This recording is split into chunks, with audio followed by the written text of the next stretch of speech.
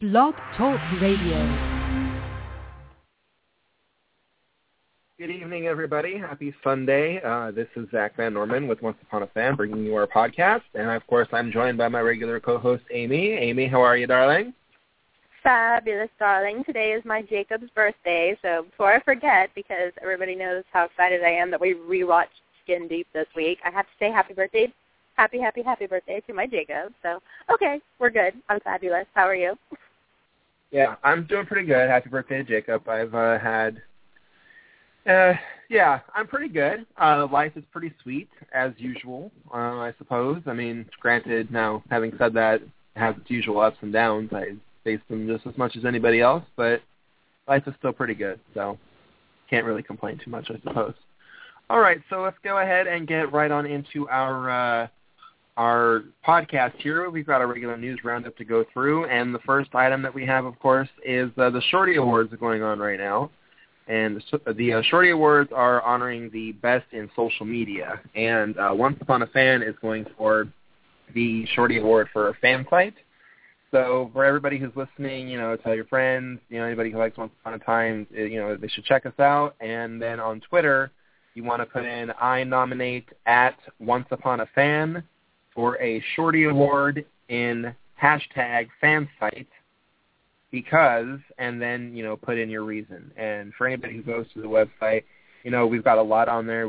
We do weekly roundtables every week talking about the latest episodes. We've got fan art, forums, theories, all kinds of things, really. Gosh, I mean, we've got the auction is ending tomorrow, which we'll get into that in just a second about the auction. But there's a lot to check out. We do a lot of this stuff here on social media.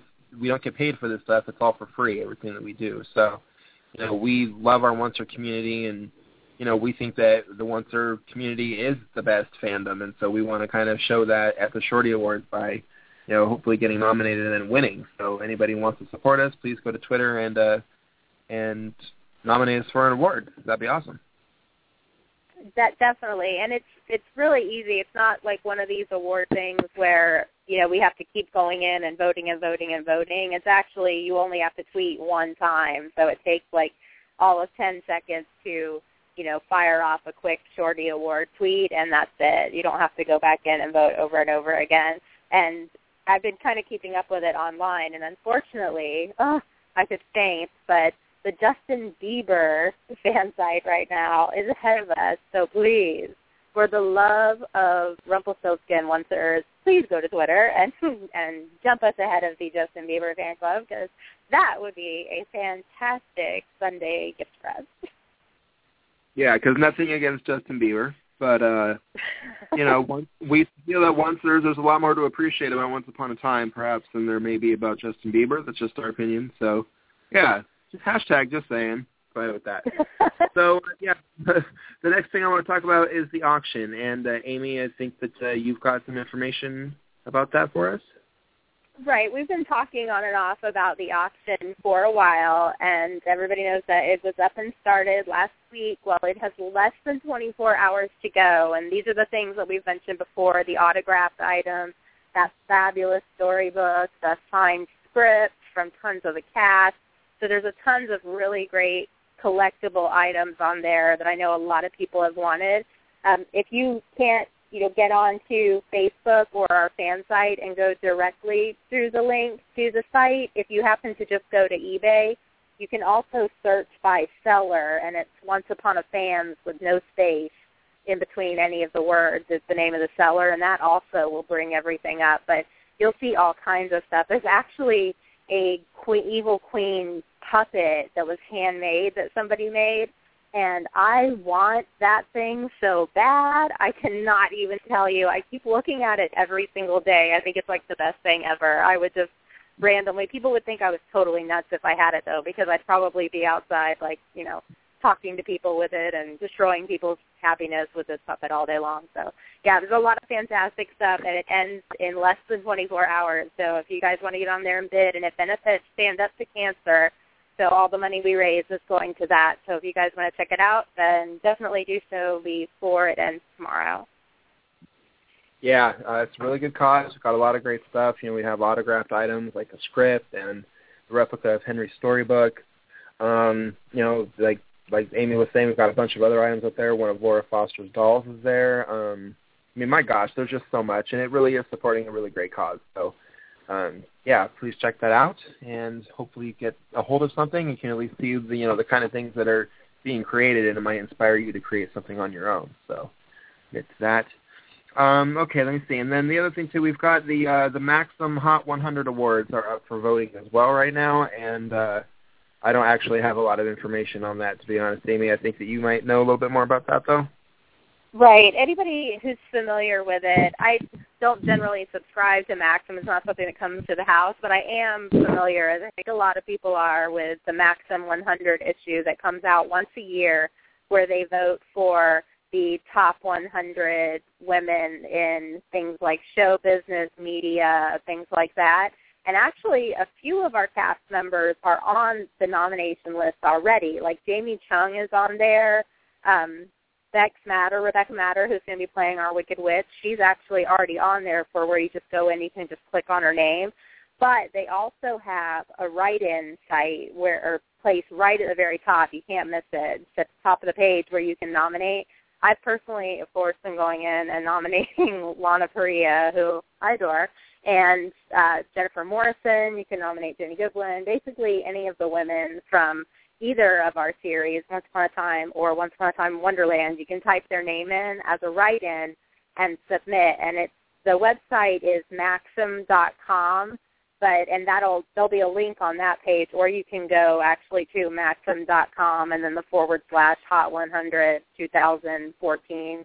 But either way, it'll take you'll see there'll be a big link for it. And it's like a really huge deal. Every time it comes out, they end up talking about it on every entertainment show, every entertainment network. So that's kind of interesting. It's been open for probably about a week, but I think it's going to be going on for a while longer. So there's plenty of time for the onesers to get in there and vote for our cast members. Sweet. So there you go, everybody. I don't really have a lot to say about that. I don't really read Maxim magazine or anything, so I don't really have a whole lot to say. I'd rather talk about Skin Deep, to be honest. So I'm just going to get it, further on to the next thing. Oh, so the cast is back filming after their holiday break. They've been posting some pictures on social media. Jennifer Morrison posted a couple of her, and she also posted one of Michael Raymond James. And, a bunch of other stuff going on. So, yeah. Oh, and also, too, Jenny and Josh tweeted this absolutely fantastic picture of themselves wearing these hats that were also, face masks. And, Jenny's was yellow and Josh's was, black and red and white. It was just, they were pretty cute. I like little funky hats like that, so I thought they were pretty awesome. So, yeah. Definitely, yeah. I don't think I've seen that one. I have seen that Jen Morrison posted. I saw Michael Raymond James. I've seen some that Lana Parrilla and Sean McGuire, who he plays Robin Hood.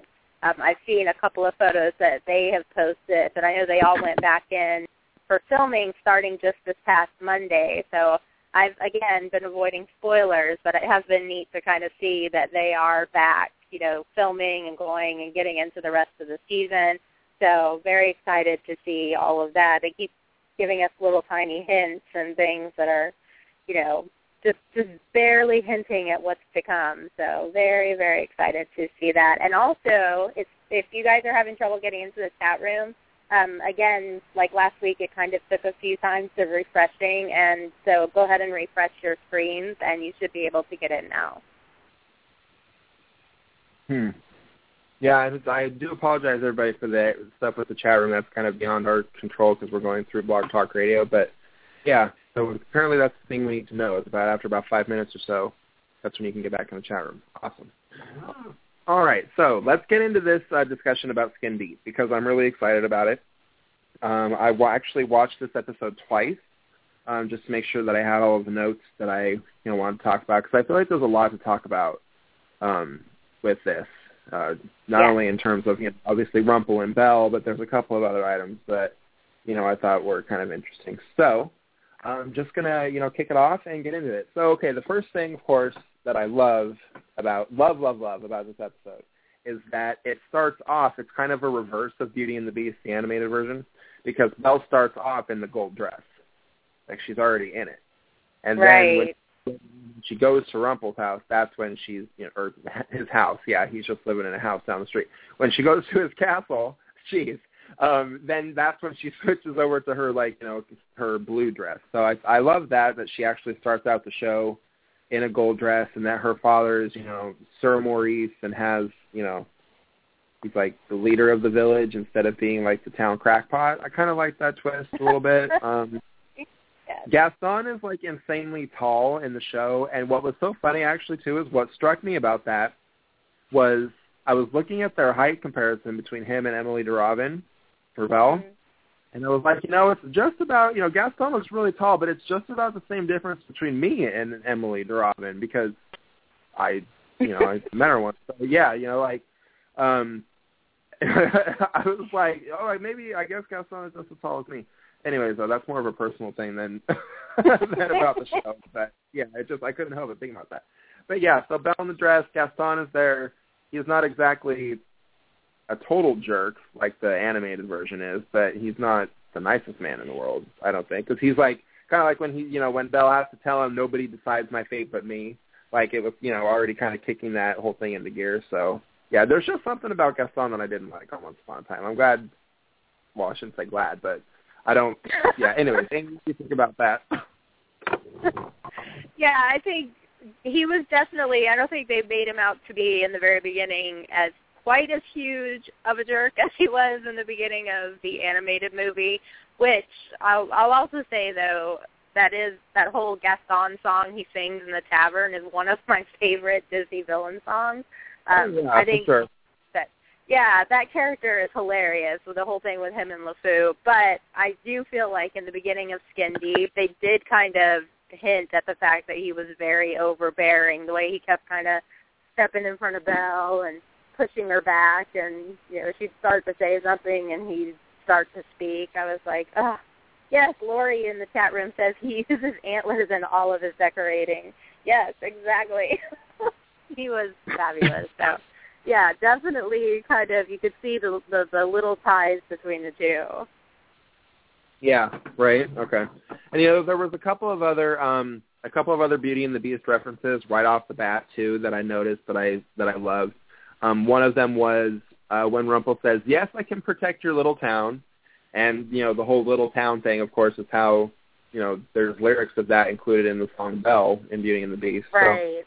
So, that that stood out to me. Also, when when they say you can't go with this beast, I was like, well, they're just saying it right off the bat from the beginning. Like, he's just it's Beauty and the Beast. So I like that they didn't kind of shy away from it, because sometimes in the earlier episodes, like, they didn't really get too heavy into like the Disney version. Like, for Snow White, they've only had really a couple of things that are similar to the animated version, like that the Heart of Darkness, I think, where she's forgotten charming and she's like sweeping the house, and she's got the red bow in her hair and she's wearing the yellow dress. Right. That's the closest she's ever come the to whistle looking while like, you work or blowing. Yeah, like she's never actually come so close to looking like the animated Snow White. So that's kind of why I like the fact that they didn't shy away from the animated version on this one. I thought that was cool. And also, of course, this scene is famous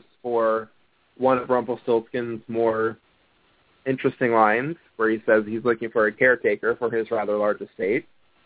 Aha. You gotta love Jane Estenson's writing on that, because she, it's obviously. Anyways, Amy, what do you think about this whole scene, babe? I love the whole beginning scene. I remember watching it for the first time, and this, just to say right off, this is still my favorite episode of the entire series so far. It's not because I'm a huge Disney Beauty and the Beast fan or anything like that, but even though I am, I just feel like this, of all the episodes, was the one that stayed with me the most. And this is the one I really liked Belle the most in. I really liked Rumple, because we kind of got the hard, wicked Rumple, and the we got to see that little glimpse of emotional Rumple. But I loved the episode, and I remember watching it for the first time, and when they were all sitting in Maurice's room and they're waiting for, because they didn't flat out say it was Rumple, they just said, they're waiting for him, and he didn't come. And then when it ends up being Rumple and Belle leaves with him, and then suddenly this realization that, oh, my God, they've cast Rumple as Rumple and the Beast, I remember thinking, oh, that is so smart. That is so, I remember thinking that was fantastic. And I know Jane Espenson wrote this episode, and she writes so many things that I love, but the first time I watched it, just rewatching it again this week, I remember looking at it and going, oh, yes, that's why I love this episode, and that's why I love this episode, just through the whole thing. Yeah, there's a lot of little things that I love, and it's it jumps right into it, and I like that, and yeah. So then after, it's really a great episode, and yeah, what you're saying with Rumple and the Beast, like being the same person and that realization, like it's kind of like okay, like because I would not have expected that, to be honest. Kind of like when he was ended up being the crocodile, you just don't expect that kind of thing.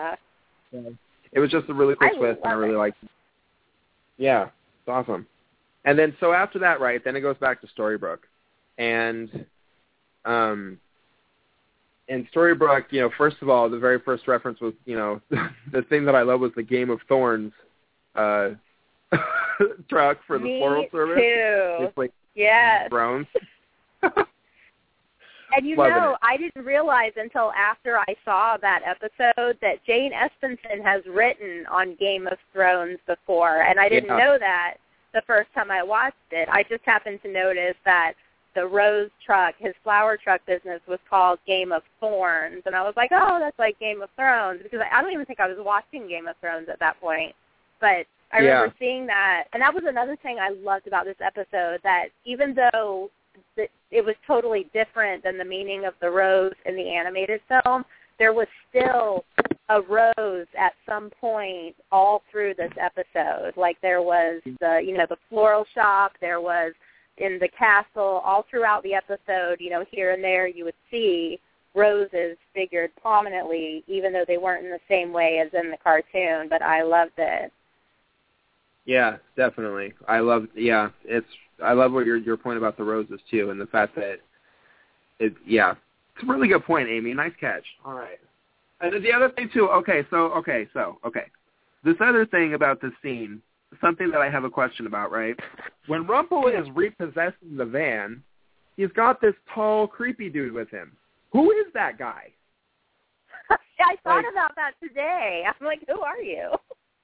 No, because, seriously, think about this for a second. Rumple, he always works alone. Always.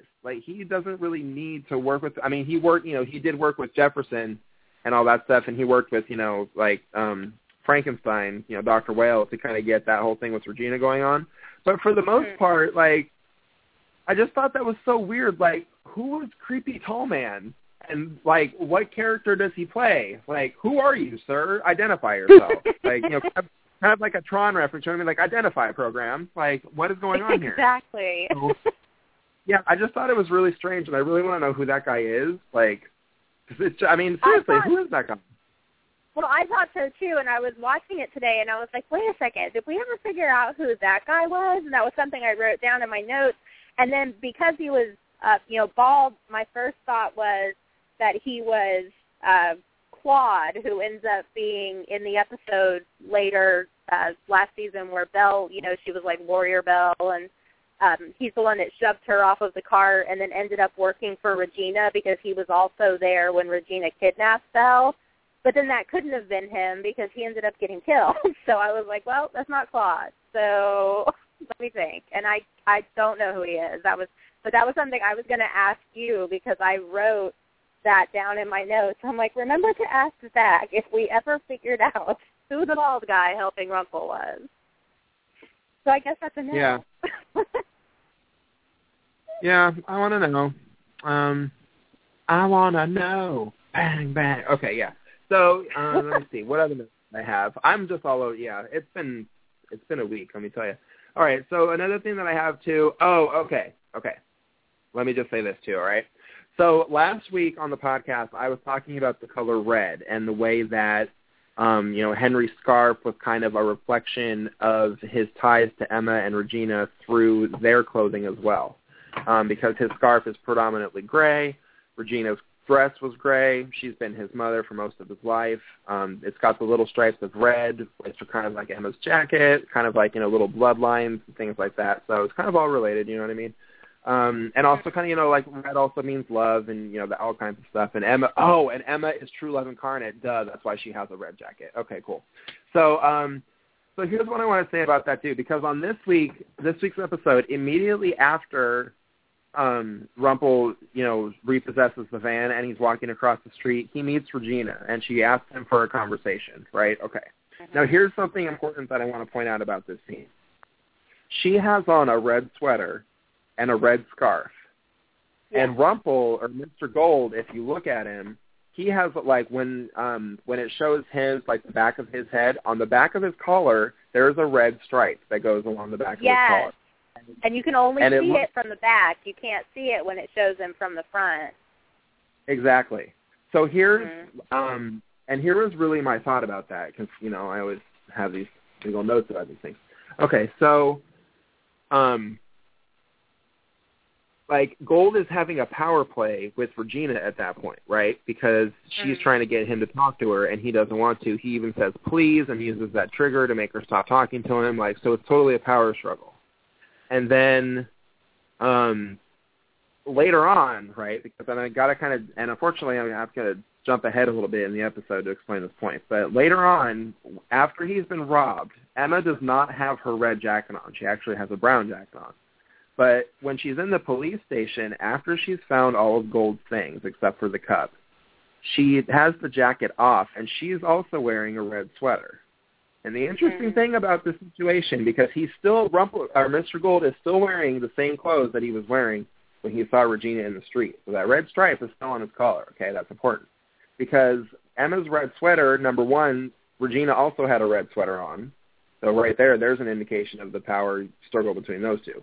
But also, Mr. Gold is having a power struggle with Emma as far as how to pursue justice and, get his stuff back.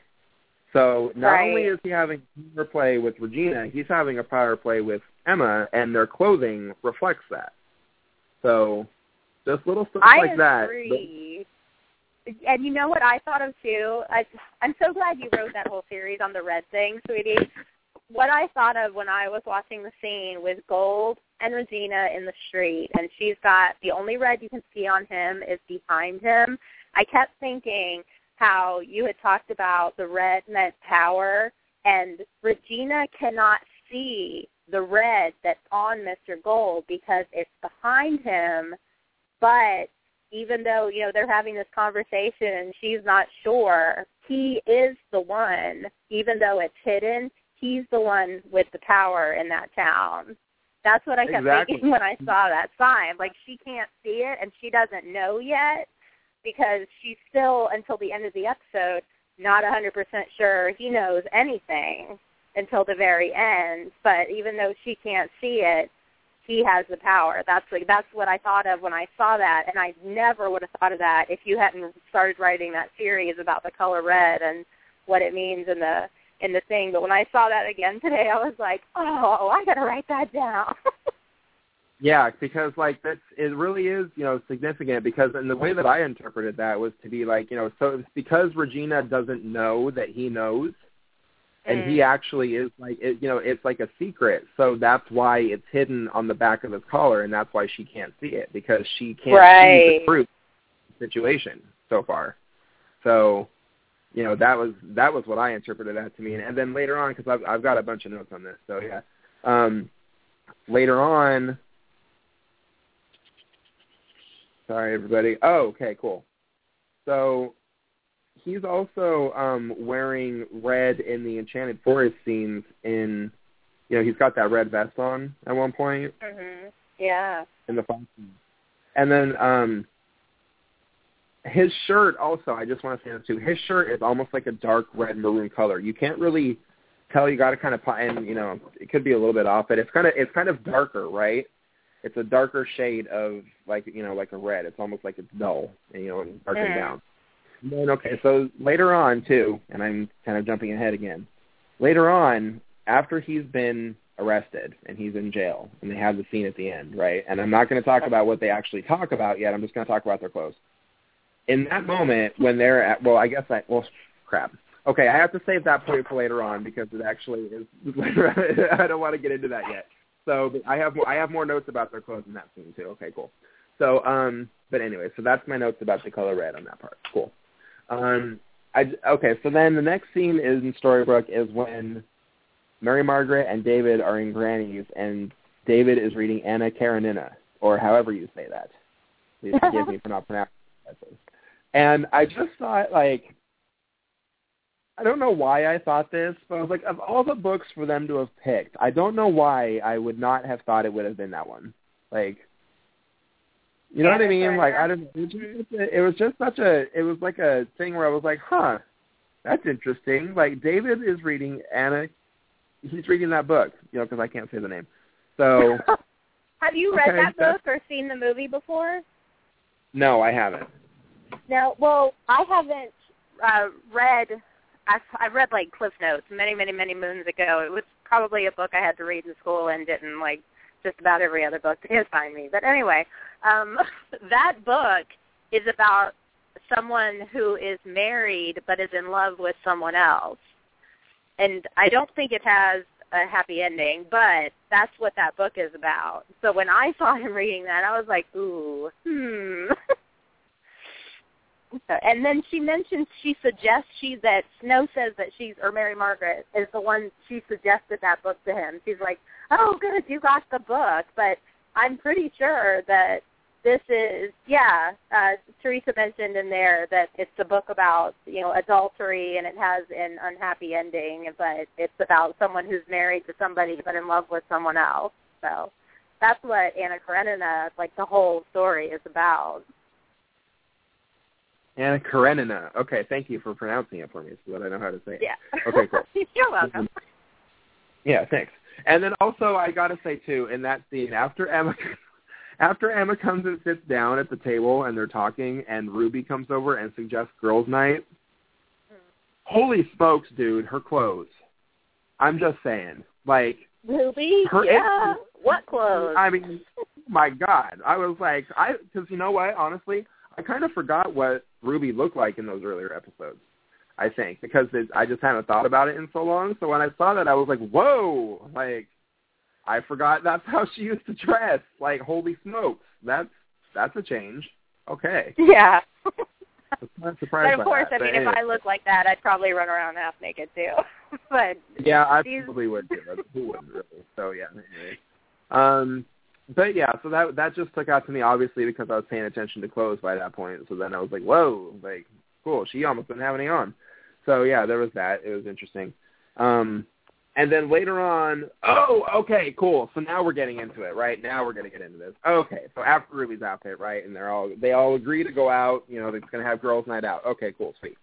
So back in the Enchanted Forest, in the flashback, Rumple is leading Belle through his trophy room, okay? And all of the Easter eggs that are in that series. There's like a pelt of what basically looks like the beast, even with the horns. There is a clock and a candelabra, and there's actually Aladdin's lamp is in there too, interestingly enough. Which I noticed. The sorcerer hat, yeah. Yeah, the sorcerer's hat is in there. Geppetto's Excalibur. parents. Yeah, Excalibur. Like, he's got a lot of stuff in there, right? Okay. I think the fleece that might have been the golden fleece from, like, Jason and the Argonauts. That's what I always thought that like, skin that was there. I always think I always thought that was supposed to be the fleece from Jason and the Argonauts, because that was kind of my first hint that maybe they were going to hopefully get into, like, some mythology characters and things. But I'm not 100% sure if that's exactly what they meant it to be. And the cup, of course, was, I assumed that was the Grail. But Oh, no, that cup. Okay. I thought you were talking about Chip. Sorry. Oh, no, not Chip. Yeah, the one at the end. It doesn't show until the very end. But, yeah, so many good things in that room. Which I thought it was so interesting. He replaced the cup with a cup. Like, and just, there's kind of an interesting little scene there. This whole episode, honestly, was just so far of, like, this was, I remember, like, when I was first watching it, I can remember that this was the episode where I first thought to myself, I mean, even though I was a committed oncer at that point, this episode, like, raised the bar for me as far as this show. Like, it was, I mean, everything about it from start to finish, I remember just being like, wow, this one is really just outstanding. Like, this is probably, I remember thinking, even this is probably going to be one of my favorite episodes that they've done, and it still is. I mean, the list of favorites keeps growing as they did a lot of really good stuff in Neverland this season, so it's kind of hard. But yeah, it's still one of my favorite episodes that they ever did, and it was just, I mean, the end scene, which we're going to, we can't talk about the end scene yet because, we're not there yet. Okay, cool. So, okay, I just want to say one thing, too, all right, as far as the color red goes. We're in the trophy room, okay? Like, so those are all, basically displays of Rumple's victory in getting those items, right? Okay, cool, whatever. The room is red. Mm-hmm. The room itself is red. It's decorated in red. Like, right there, that room, his trophy room, is covered in red, like the color of power. So, I mean, there's another, example of the symbolism of that color right there. I mean, at least that's what I saw when I was watching. I was like, oh, isn't that interesting? Like, every single thing that indicates his victory is all in a room that's the color red. Oh, that's fun. Yes, all those tapestries, there was so much red in that room. And you mentioned the candlestick and the clock, which in the animated version, those things end up being Cogsworth and Lumiere. And, of course, we also learned this week that Lumiere, the part of Lumiere, has been cast. It's an actor named, I'm probably going to ruin his name, Henry Lubati, I believe is how you say his name. But he's been cast as the human version of Lumiere, which so we're going to see in the future, which I'm dying to know if it's going to tie in, if they're going to say, yes, he actually was that candlestick that was in Rumple's trophy room that whole time, or, if he was off somewhere else. Wouldn't that be something if that was the case? Poor guy. Poor dude. Like, kind of like, I mean, he turned Gaston into a freaking rose, so, I mean, why wouldn't he do that to somebody else? Turn a guy into a candlestick. Yeah, exactly. Yeah. And also, too, at least he didn't get turned into a snail.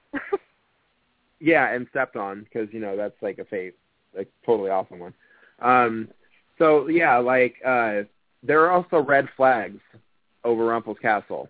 Like, his castle flies red flags. Just pointing that out.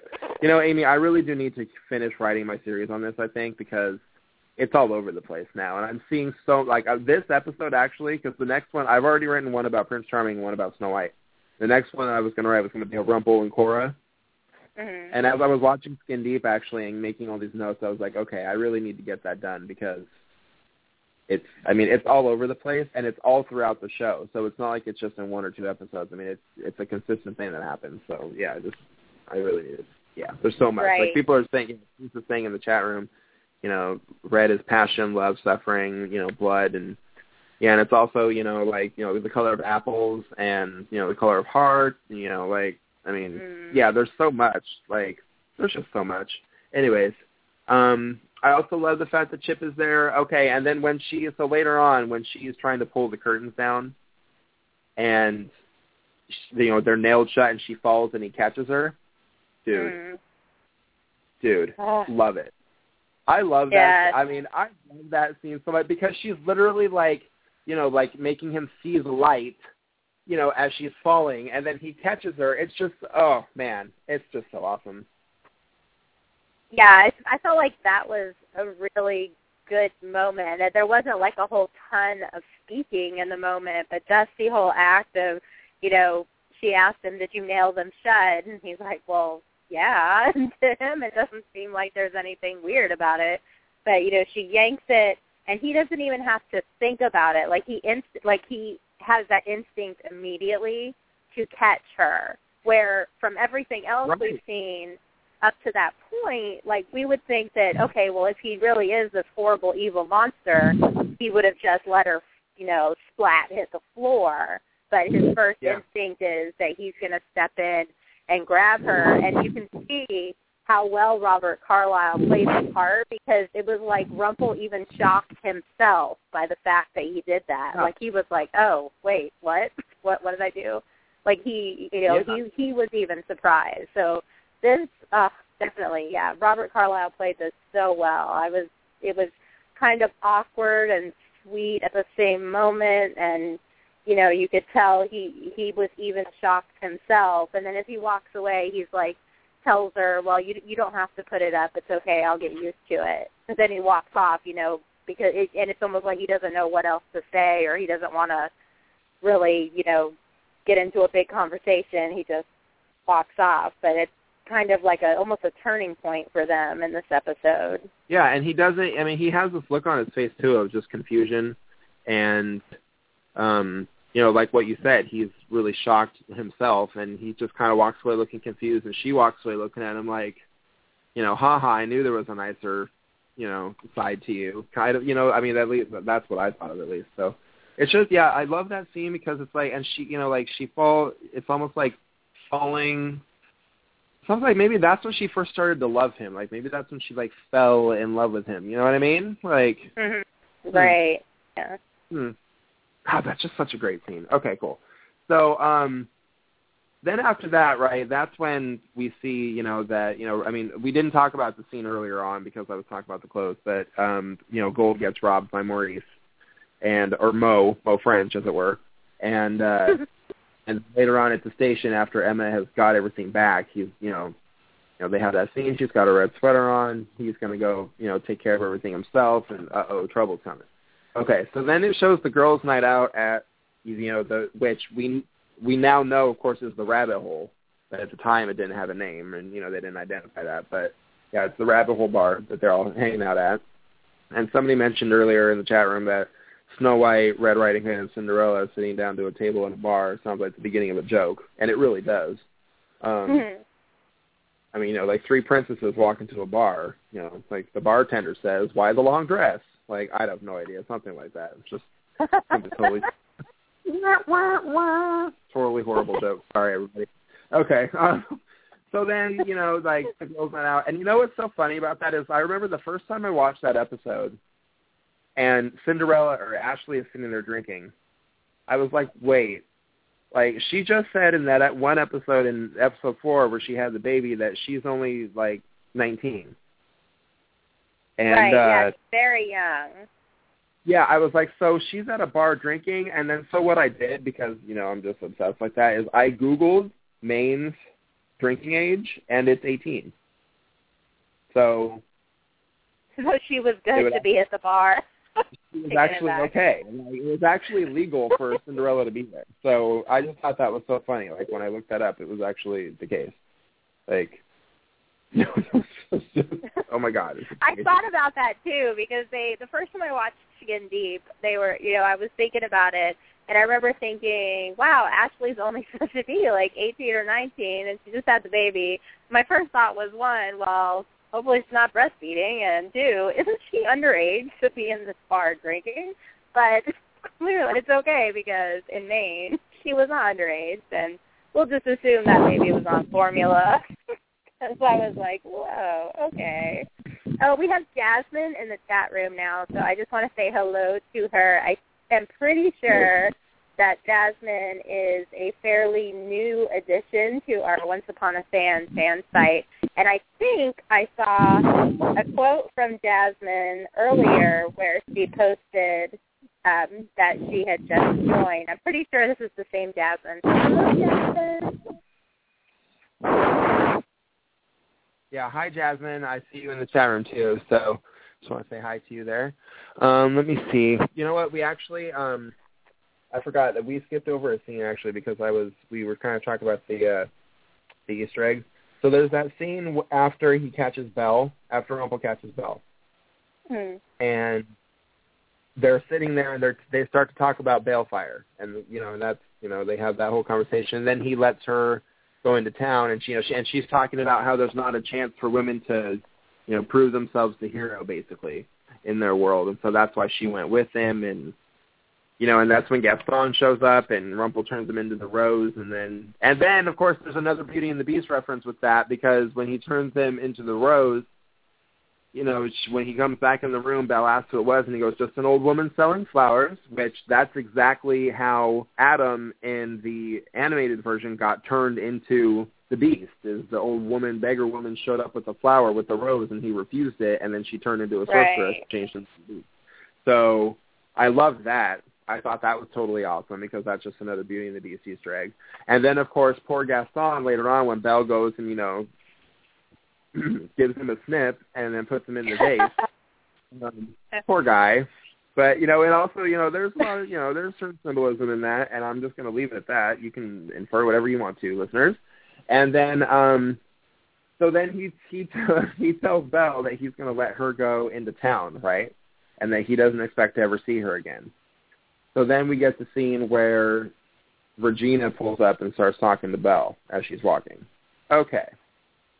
Please note that Regina has a red feather or something in her hair. So, yes.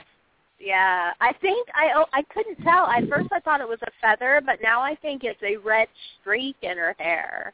So she must have a fabulous royal hairdresser happening in the whole, Enchanted Forest scene. But I'm pretty sure this time it was a red streak, because before she has had the red feathers in her hair. Yeah, it would be the the evil hairdresser in the evil salon at the evil castle. Yeah. Cooking with the evil queen, coming soon.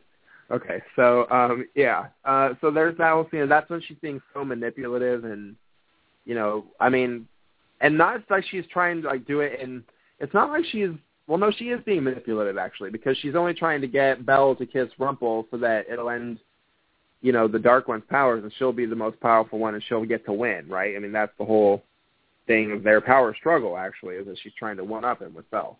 Okay. Right. So there's that ridiculousness on Regina's part. And then she talks about in that scene, too, that she wouldn't encourage a woman to kiss a man who, kept her prisoner. What kind of message is that? Which, thought that was pretty too. But she's got this lovely little smirk on her face when she says it like, well, yes, I am, but, Yeah, I mean, it's her totally off the parasol. Yeah, just to say. Yes. As they're walking afterwards, Belle goes back to the castle, and she, talks to Rumple about his son, and he kind of, backs out of telling her. And then there's the kiss. And it's, okay, which confuses me, because she kissed him, and it started to break the Dark One curse, but then when he got mad, it came back. Like she had to keep kissing going. Like, that Dark One stuff must be, obviously I must not have comprehended the power behind it, because if you got to kiss him more than once to break a curse, when it's supposed to be able to just do that in the beginning, that's a pretty powerful curse, I think. So, holy smokes. Yeah. That's the only thing I could think of, because otherwise I was like, why didn't it just break? Like, why is he still the Dark One? I don't understand. But then I was like, maybe it's because it's just so, it's like the ultimate evil thing. Chalk it up to that. It's magic. I think belief has to, we've seen in several different episodes how important belief is, and I think that for a brief second he let himself believe that she could love him, and then I think as soon as doubt crept in, that was it. Like, it cut it off, where then that's why the curse didn't totally break. I think that, everybody so far, when they've had a curse break and it's been, from a kiss, there's been like this really true hardcore belief on the part of both people. So that's what I think. I think that he, just for a brief second, he believed that this girl could love him, and then instantly doubted himself, that, thinking no one could love him, so it didn't work. Yeah, that's a really interesting struggle, too, I think that Rumple has, as far as, not believing that she could love him, and then also kind of, because another thing about their relationship that they kind of struggle with, even in season 2 and kind of 3, is that he doesn't feel, he wants to protect her, and he doesn't, he wants her to be with somebody else. And in a way, it almost seems to me like he doesn't feel like he's good enough to be with her. So, you know what I mean? Like, and it seems like that's just a very, it's a really interesting kind of, problem for him to have. Like, although it is, I guess it kind of goes along with his character. I don't know. I just thought that it was interesting that this episode is so layered and it's so good. Like, there's so many things. It does so many things to Rumple's character and adds so many layers to him and his storyline and everything about him that it's just, and that I think is why it might be one of my favorites. Is not only because, the really fantastic relationship between Rumple and Belle. I love the way that Emily DeRobin and Robert Carlyle played it. But also because of what it does for Rumple's character, because I really adore his character. So I think that's really why I find it so superb, really, is because it's just such a game changer for him as a person and a lot more revealing. Like, he's weaker, he's vulnerable, and you can actually you see more of him. Like, you know him more. So I think that's what it is. I think that's one of the reasons why I like it so much. Yeah. Yeah, he definitely, I think this was the first time you mentioned the vulnerability, and Jasmine actually is talking about in the chat room right now, she mentioned how Rumple's father chose, childhood over Rumple and youth, and he chose power and things like that. And Rumple obviously, more than, even he's got the stuff with his father. We don't know exactly what happened with his mother, but he didn't have a mother. And then he's got the history with his son. So he has this long history of pain. And for, hundreds of years, he has to bury it down. And, he is just trying to be, only the powerful, only the dark one, and this is just who he's trying to be. And for him, it's like a shell. And it's almost what it looks like, too. Like when Belle kisses him, for that instant when he believes for, a brief second that someone could love him, then it looks like a shell breaking away, like that the green glitter starts to come away from his face, that he starts to change, but then changes back. But, it seems like at every point in his life he has lost whoever he has loved or whoever he has thought has loved him. So, I think all of that contributed to why he feels like this. And Belle kind of comes in, and not even intentionally. She starts off as a prisoner and a housekeeper, and somebody to take care of his things, and she slowly becomes more to him. And it just shocks him and it surprises him that he could even start to be accepted as anything other than a monster to somebody. It's like this is a whole foreign concept to him. Like, he can't understand that anyone would ever see him as anything but a beast, and she does. And that was just like, I think it was so well played, because you could see, too, in some of the scenes where he starts to kind of feel vulnerable, and then he tries to jump back into being hard, but she's just not having it. She's like, yeah, you're not a monster. You cover the mirrors because you think you're ugly, and you're not. And he's just completely blindsided by this girl who sees him as not just a beast. And, I think that the whole episode was just so good, the way that it was performed.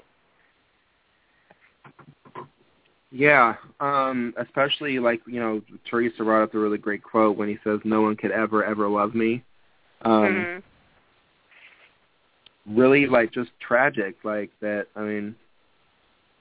Although looking at his life, it's kind of understandable. The man is 300 years old, and for the most part, look what happened. Later on, look what happened with his dad.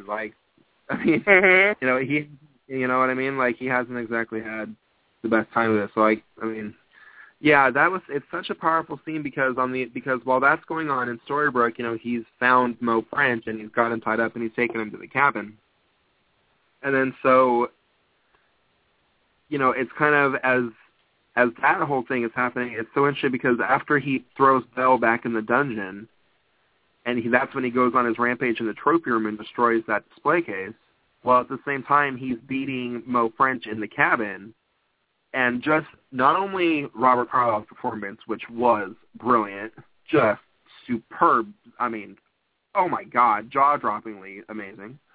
But also, you know, I mean, because he really went with it as far as the destruction of that display case. I mean, that man, I mean, wow, like I bought that 1,000%. That was just so impressive. So, and the music too, Mark Isham's score in that scene, that track, Rumpelstiltskin in Love, is so, it is hauntingly beautiful. It is a really haunting piece of music. That's because it's just so, it's like, there's just so much to that scene. I can't even keep up with it.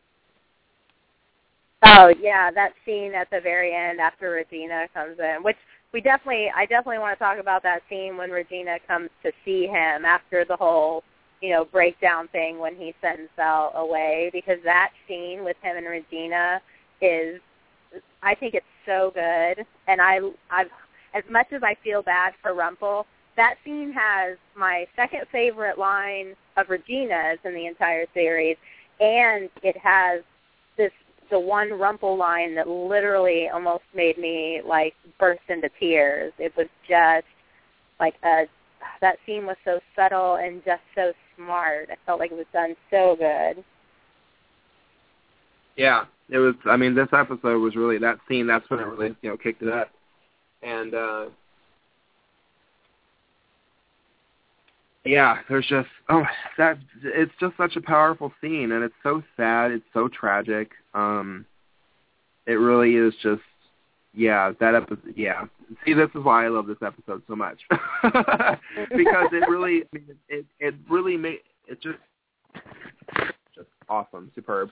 Okay, so then and also I want to talk about... Peter likes the scene, because we have the Regina Spoon scene, which was a big scene for all the Regina fans out there who are madly in love with Regina, like our very own Peter, who Spoon, Peter wrote in the chat room.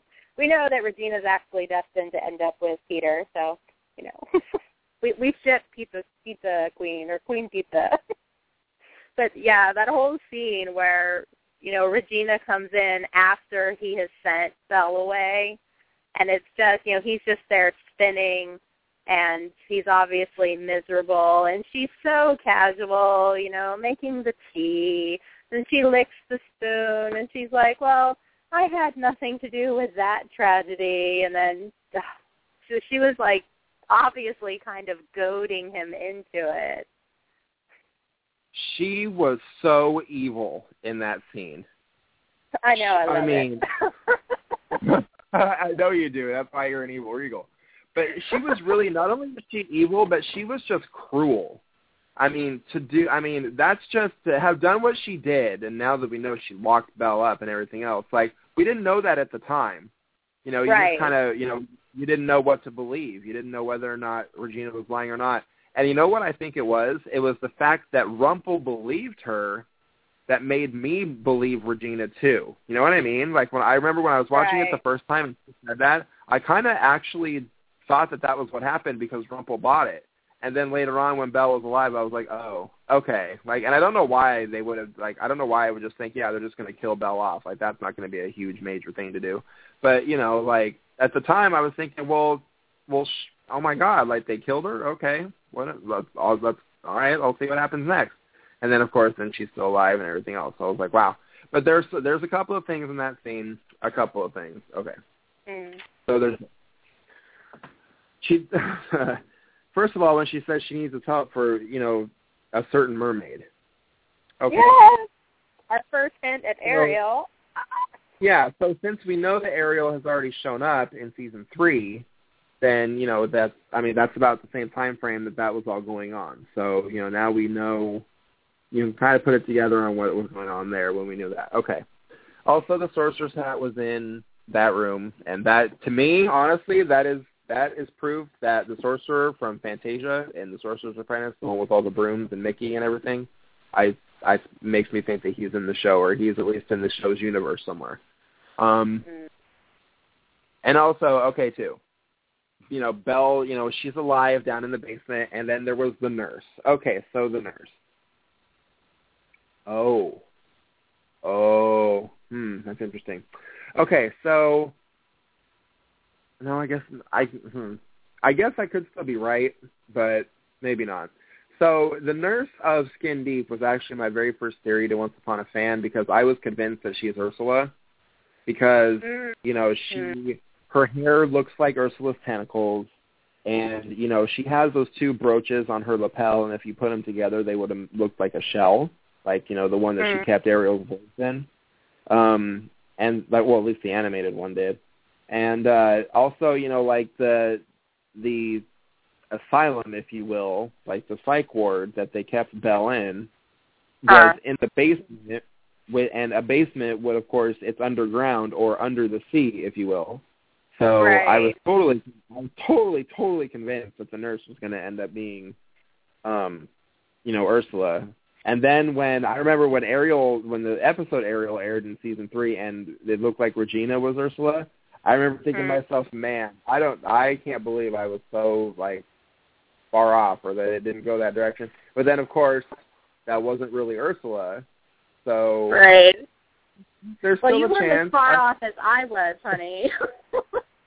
Because remember how last week I confessed that my very first theory that I never sent to Once Upon a Fan was after the pilot, when they were showing in Granny's Inn, and she had those Wonderland figures on her desk, and the only one that had any color was the one holding the heart. And so I was thinking after the pilot, I was like, oh, wouldn't that be a sweet twist if Granny ended up being the Queen of Hearts?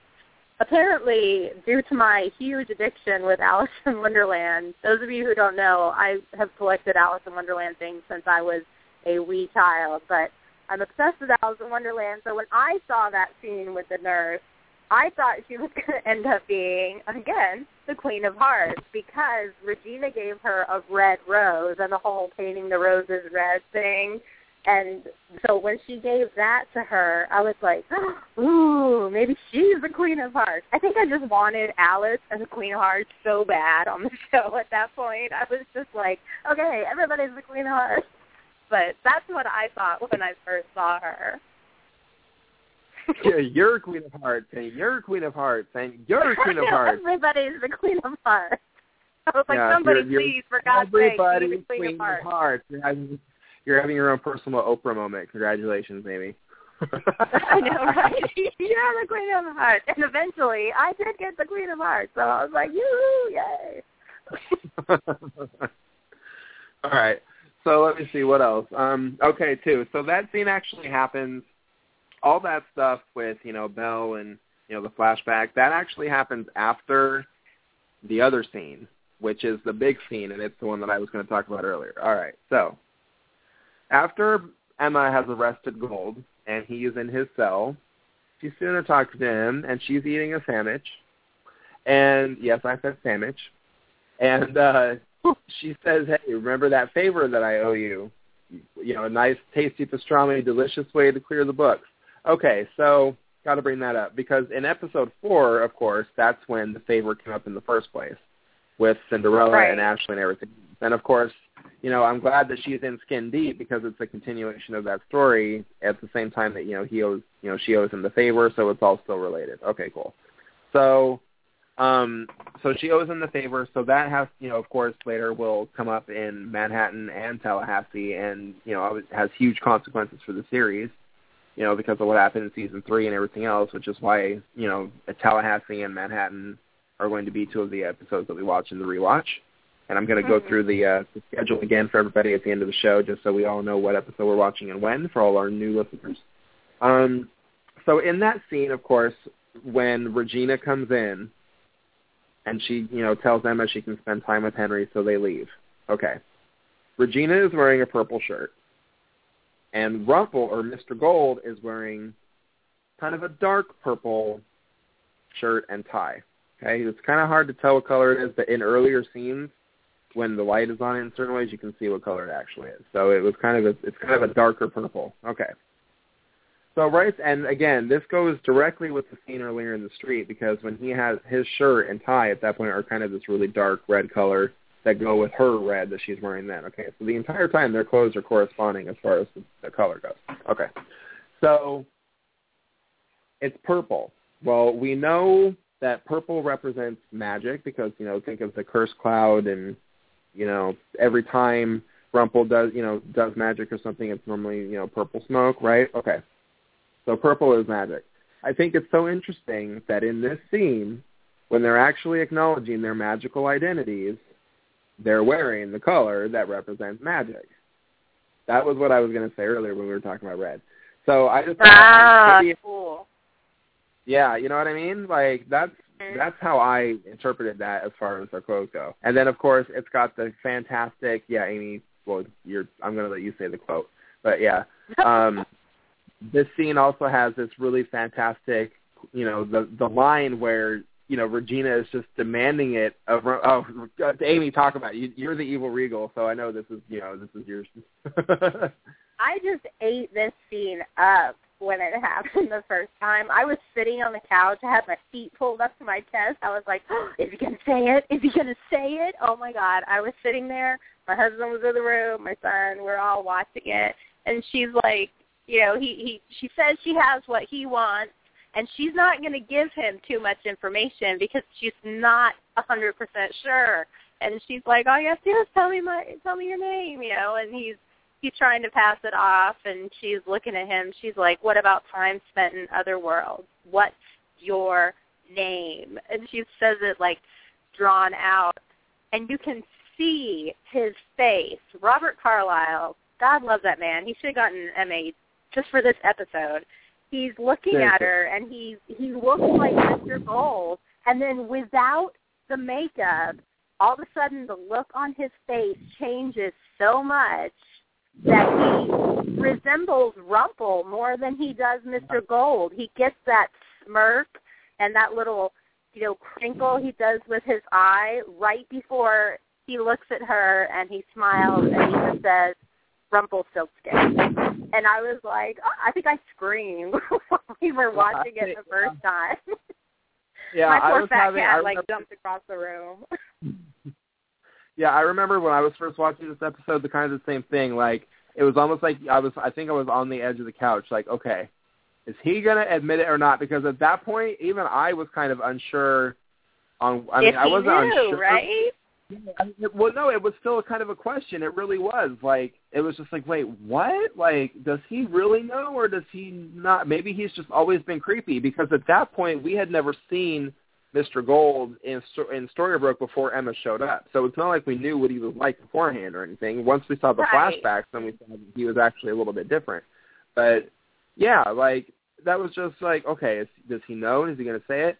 And then he said his name, and like you said, he all of a sudden looked so much more like Rumpelstiltskin than Mr. Gold, and I was just like, oh my gosh, like, what does this mean now that the two of them know the truth and nobody, like, oh man, it was just setting it up for a huge, like. And he called her Your Majesty right after that. Yeah. I was like, and then she gave him back the cup. I was like biting my hand, and when it went to commercial, I looked at my husband, and I was like, oh my God, she is such a bitch, and I love her. Oh, my husband's like, you are such a weirdo. You like all these really horrible bad guys, because I love my villains. I do. I love Rumple, and I'm definitely an evil Regal, but I was like, I think my husband was expecting me to say, oh, she's so horrible, she's so evil, but I was like, oh, she's so evil. I love her. He's like, okay. So, yeah, that was so good. I still hated Regina at that point. Like, really, I just wanted her to get her comeuppance. I mean, because I remember that was the thing about season 1, is that, Regina's humanity hadn't really been established. She was just the evil queen and the evil mayor, and was just horrible, and yeah. And so I remember thinking, we didn't know a lot of her backstory yet. Yeah, exactly. So as I was sitting there watching that, I remember thinking to myself, God, she is so horrible. She is the most evil woman. Like, Emma, you need to do something, girl. Like, you've got to believe. You've got to believe, because you've got to stop this woman, because she's horrible. Like, come on.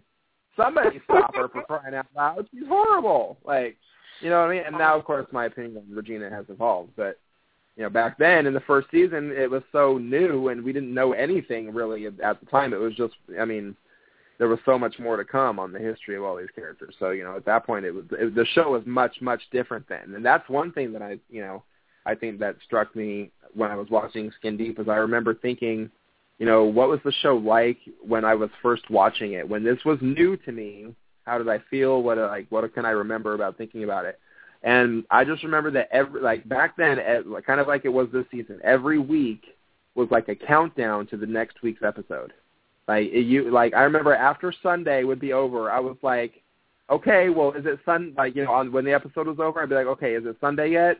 Come on, I need it. I need more of the show. You can't just leave me hanging with the story at this point and expect me to be okay with it, because I'm not. I need more of the story. And then as we got more and more, it got so much more complicated. And then the first season was just so amazing, because it was just so different. And when we were just getting to know all these characters and everything, it was just so different. But doing a rewatch, it's definitely like seeing a completely different.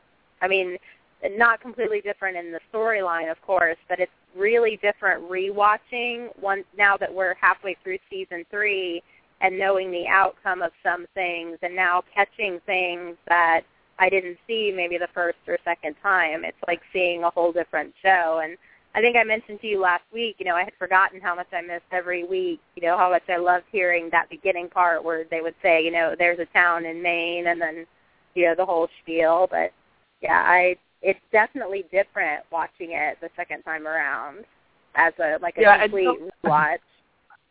I just want to say, too, I kind of miss the guy saying there is a town in Maine. I do, too, yeah. That was something that I was like, there's a town in Maine. Because I remember every time I heard that, I was like, oh, boy, here we go. The story's starting. Let's do it.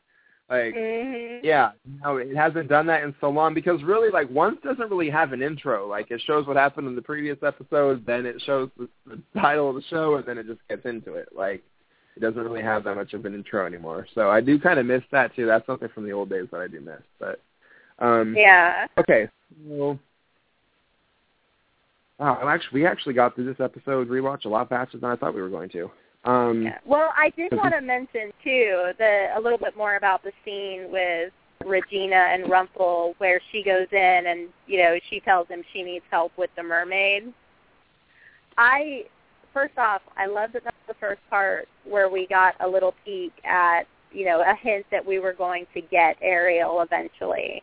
And then I loved that ended up being she was so horrible to Rumple in that scene, because, she says, oh, well, I didn't have anything to do with this tragedy, and he pauses and he almost doesn't want to ask, but he does, and then she tells him about how Belle went and was cast out, and her father had her purged and, with flames and clerics, and then she threw herself off a tower and killed herself. But before she gets to that part where she tells him that she threw herself off a tower, he is so, just crushed, because for a moment you see that he has this hope that maybe he can fix this, that maybe he made a mistake and now it can be okay, because he says to Regina, so she needs a home. And the way he says it, that's literally, to me, one of the most heartbreaking lines he says in the entire series. Totally tragic, yeah. Yeah, when he says that, it's heart-crushing when he says, so she needs a home. And then she goes on and says, lets him know, oh, well, no, she threw herself off the tower and she died. And then when she's leaving and she runs her finger across the table and she tells him it's dusty and kind of leans into him and says, maybe you should get a new girl, and then leaves. I was like, oh, my God, she's so horrible, and I just love her. But she was so terrible to him in that scene. She's just, she was so evil. That line, you should get a new girl. I remember thinking to myself, oh, somebody knock the crown off her head and just somebody do something. She is horrible. She's just awful. I remember, and really, you know what? And it doesn't change the fact, no matter what like, no matter what my opinion is of her now, that is a horrible thing for her to have done. I'm sorry. Like, that just takes the cake. Yeah, that was terrible. There's no excuse for that kind of behavior. Like, I don't know. I'm just kidding on that. But, yeah, she's the evil queen. Of course she's going to do it. But still, that scene is just, I remember thinking to myself, like, number one, her hair and her dress were fabulous. But number two, like, she really, and it's funny because I think that it's, like, the fact that Rumple believed Regina, that he believed that, Belle was gone. Like, I wonder, I know, because you would think that, because we know now that he had the power to see, not perfectly clearly, but he could see bits and pieces of things that were going to pass. Thank you so much for saying that. But that's exactly what I want. See that. Yeah, it's like she was the one thing that he didn't see coming. Like, the one thing he didn't see coming in his life was love. And you know what's interesting about that? Maybe he couldn't see it because he didn't really believe that it was going to happen to him or something. Like, because he has to believe that it could happen in order for him to see the future. Oh, wouldn't that be a thing? Because then that would explain why he could see the future about Bellfire and everything, because he had hope that he could, because he had hope that it could happen. But he never felt like he deserved any other kind of love. So, maybe he couldn't see that coming. And did you notice that Belle and Mila both, Mila, his wife from way back when, they both had a blue, it was almost identical, but just a slightly different, that blue dress with a white undershirt. The dresses women in this, or, what's going on with that? But yeah, that was something that I noticed too, about when they finally showed Mila. She also had a blue dress with the white undershirt on. Yeah, that is a good point, because, it's that scene in Manhattan, actually, when Balefire is born, that, she's wearing that dress, and then she walks out to go get water, and that's when she leaves Rumple with him. Wow, you know what? See? Clothes are important. I'm not just crazy. Clothes are important. So,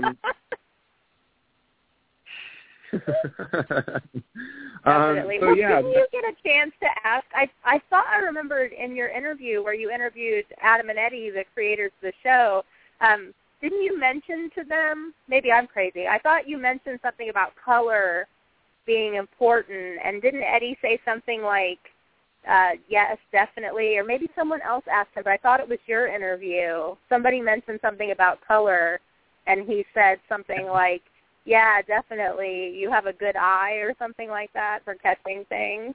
I don't know. I don't remember them saying that part of it, but it was my interview at Comic-Con last year in July, and I actually asked them specifically about the color red and whether or not it means anything, and that it seemed to be significant to the show.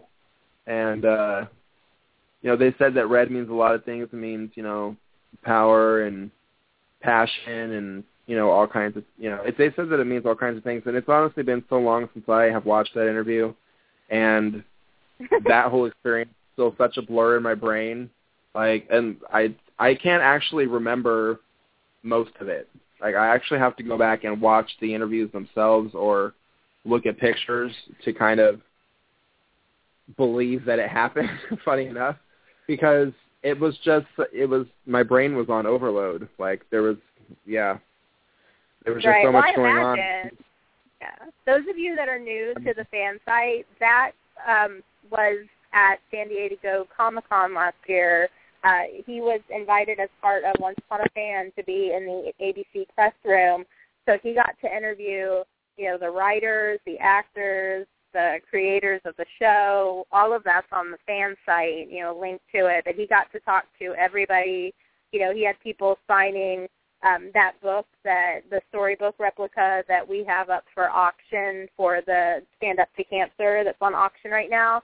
But he got to, and he was telling us through the whole thing how surreal it was, but we were getting to see the interviews even before they were published for our public, And we were all just so over the moon, so proud of Zach. And there's especially the one that sticks out with me is the interview with Jennifer Morrison, because she was just sweet. And so, you know, she went on and on about how, you know, she knows fans are struggling and going through things, and, you know, she has her ugly ducklings, but he had such a good experience there. And I can imagine how surreal it must be. One of those things that, you know, after it's done, you're like, did that even happen? Wait, because it was, I mean, just watching it from a distance was amazing.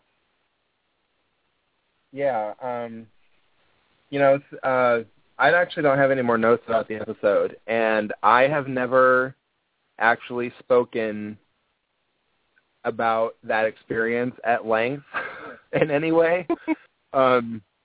Ever. I mean, I've talked to you guys about it, but, you know, like the staff of Once Upon a Fan, but even then I never really got a chance, I mean, to get into the details of it. That experience was insane. It was just insanity because, and I've actually made, I'm in the process of finishing up a documentary that I made about the entire experience, which will probably be going out on YouTube in pieces. I have a short version of it right now completed, but it's missing a couple of things that I need to add. So look for that coming in probably, I don't know how long it's going to take me to do it, probably a couple weeks, but yeah, I'll keep you guys posted on that for anybody who's interested in watching it because, yeah, but anyways, the interviews themselves, like going into the press room, it was insane because, you know, there's all these reporters who are there, and there are camera crews and people, you know, like there's lights and there's cameras everywhere, and I'm finding my place on the line, and it, you know, just, and, you know, so I'm at the same time, you know, I'm thinking to myself, because I go to school for video production, and so it's not like I didn't know what to do. I mean, I set everything up, and it was pretty easy. But I've never done anything in that kind of a capacity before. And so, you know, I was really trying to be professional and maintain some kind of professional journalism credential, at least in my behavior, even if I don't actually, you know, have one for real, because, you know, I didn't want to look like a complete idiot and totally. Well, we didn't want to get invited there by ABC to the press room to be like one of 12 people invited, and then, you know, just completely blank. But yeah, you know, like it's not exactly a situation that you want to find yourself in at all because, you know, I mean, I was really trying to maintain it. But anyways, like I did really, really well with the whole thing until, I mean, yeah, actually, I would have to start that story over again because I met Robert Carlyle on the street randomly the night before, and I mean, he was just there. It was like magic. I mean, I talked to him. He took a picture with me and all that. And then the next day, when I was in the press room and they announced that the cast was coming in, he was the first person to walk in, and I was actually really at ease because I'd already met him, and it wasn't as overwhelming because we'd already met, and you know, he knew who I was because I told him who I was. I had my fan site T-shirt on at the time, so he knew exactly who I was. But then after Robert Carlyle walked in, Lana Parrilla walked in, and I was like, oh my God, like it's her, like it's Regina, like the evil queen, like it's Lana Parrilla, holy smokes. And you know, and I'm sitting there really struggling because I know that these people are actors, and I know that they're, you know, they're people. They're not literary characters. They're not actually fairy tale people. But it's just such a reality bender a little bit because it's like, okay, like this is my favorite show ever, and it's just surreal because it's not like I meet celebrities on a daily basis or anything. You know what I'm saying? Like, who expects that to happen? Nobody. That too. So you have to find this balance between completely fanboy freaking out and presenting yourself as a credentialed press member for Once Upon a Fan. I can just imagine, you know, trying to achieve the balance. And it was walking a fine line. And there were some interviews that, you know, like I kind of, you know, when I was talking to them, I felt they didn't go as well as I had wanted them to, only because, like, when I was talking to Lana Parrilla, for example, because for anybody who's already watched them, and most of the regular listeners, who have been listening to the podcast, they already know, but for the new listeners who don't know, when I was talking to Lana Parrilla, I actually, mid-sentence, I was asking her about the cricket game, and mid-sentence I stopped and said, I'm sorry, I'm fanboying out right now because I can't believe I'm talking to you and you're the evil queen. Because it was so cute. Because seriously, I was standing there and I knew that she was not really the evil queen and that she was not really magical. But let me tell you, Lana Parrilla, she was right there. She was inches from me, and I was just oh my God, I can't believe this is happening. You could listen to me right now. I can't even articulate it correctly because it was so overwhelming. It was just the kind of thing that you don't ever expect to have happen to you. And then in, just the course of a couple of minutes, it was done. Because that was the thing, too, that most people, I don't know if you know, and they have told us about this beforehand. I had maybe 2 or 3 minutes with each person. That is not very long to ask people questions. And it's especially difficult to ask people questions about something that they can't give you answers on. Because consider this, right? Because we can't ask about spoilers. So. Yeah, I can't. It's not like I could say, so tell me what's going to happen with your character in season 3, because the answer would have been, well, I can't tell you. So I had to try and think of something to talk about and try and get some kind of news that, mattered that they could actually talk about. But at the same time, I'm, struggling to not completely just be like, holy smokes, I love this show. It's changed my life. You guys are amazing. Thank you so much for everything you've ever done ever. Thank you. That was just You're basically so pretty. Can I pet you? No.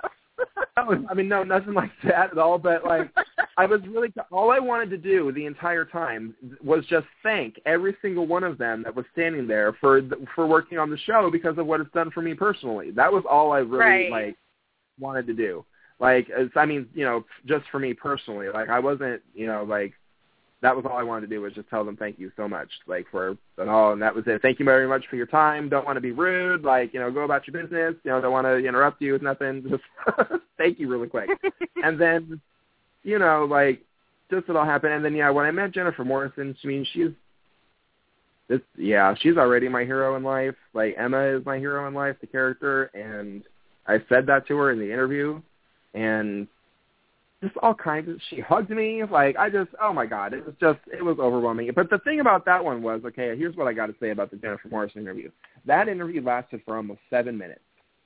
So, really, she opened up so much and really talked about, like you said, people struggling, not being able to, having ways of coping with stuff, and just, she talked about things that she's learned in, therapy and things like that. And she was so relatable. I felt like I was talking to just another human being. And it felt like I wasn't the entire time. I know that kind of sounds ridiculous.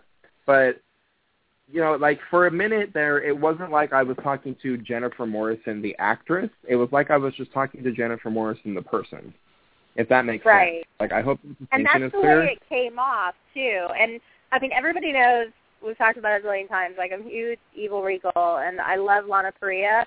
But of all of your interviews, even the one with Lana Parrilla, my favorite from Comic-Con was the one with you and Jennifer Morrison. And I liked Jennifer Morrison for a long time because I was a huge House fan. I watched, every episode of House from beginning to end, and she played Cameron on that show.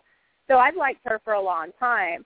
But I felt like watching that interview with you and J-Mo that, it wasn't even reporter, and it was like you two guys, you met, you thanked her, and then it was like you were talking about, real life things, and, she was talking about struggles that people go through and how, how much it means for people to have hope and things to hold on to and to, look forward to, and to, people need these things and what a struggle everybody is going through. And I think, she mentioned, be kind to everybody. And it's true because you never know what the people next to you are going through. But that interview, has stayed with me forever. I think I cried when I watched that interview, the first time or two, because it was like you guys were just talking, and it really, it was not like an actor getting interviewed by a press member. It just seemed like you guys were really talking and it seemed like you had known each other for a while, and, like, you had such a connection, and, like, she wanted to, you know, give you this big hug, and she did. Like, you know, it was that, I feel like that was probably the most amazing, beautiful interview I've, like, ever seen anywhere. I love that. Well, thanks. Because let me tell you, at the time, it was a struggle because here's the thing about that, and I kind of really want to get into this because I've never talked about this with anybody before. It's like I've never talked about it on the fan side at all. When I was talking to Jennifer Morrison, there was a moment, and if you watch the interview at the beginning, you can actually see it happen in front of your face. When I say that I'm Zach with Once Upon a Fan, and she says, "Oh, Once Upon a Fan, I like it," I say, "Yes, so." Now, immediately after I say so, in that split second before I start talking again, I was literally, it was a split-second decision, and you can see it happen. Like, there's actually a beat of silence where it happens, and then I start talking. I was faced with the decision of saying, okay, I can go about this interview right now and not tell this woman what her work has done as far as changing my life and how much I appreciate her. Or I can actually just do it and tell her, because as far as I'm aware, this is never going to happen again. And if this is my one chance, my one and only chance to thank my hero for saving my life, I'm going to take it, because I may never get to do this again, and she needs to know. So that's honestly why I actually told her all the things that I did, because I just wanted her to know. Like, personally, for me, like, that's why I actually said I appreciate your work on a fundamental level, because it's changed me as a person. Because that's true. Like, I worked in call centers for 10 years, and after this show came out, I made the decision to stop that, career line, go to school for film production, and actually do what I want to do. Like, this show inspired me to change my life in major ways. I'm not talking about any kind of small decisions. Major life stuff. And really, and it kind of helped me deal with, the passing of my mom and a bunch of other stuff. And again, this is stuff that I haven't really talked about very publicly at all. So, yeah, it was just, this show meant a lot to me. And talking to Jennifer Morrison, I mean, seriously, but I met her 3 days before I turned 28. And on Emma's 28th birthday is when the show freaking starts. I mean, I don't know if it could have been more serendipitous than how it happened. I mean, seriously, like, right. I mean, I don't know what else to say. Like, the year that I turned 28 is the year that I, started to change my life and, go for my destiny. Like, doesn't that seem like, kind of like almost a little like fated, like, or something? Like, yeah, it seems like so many big changes happened for you, right, that was just one thing, but you've done, like, so much after being inspired. And I think, really, if you hadn't taken that breath and made that decision, the interview could have gone totally different. But you took a breath, and, like, we could tell, like, it was emotional and meant something to you that you were saying to Jen, I really want to thank you for your work. It's meant a lot to me. It's inspired me to change my life and do things, because that was the moment when you could see she dropped, like, this guard that they have up when they have to usually go to talk to press, and she was completely different in the seconds after you said that. She went from being, okay, I'm being interviewed to, wow, this really means something.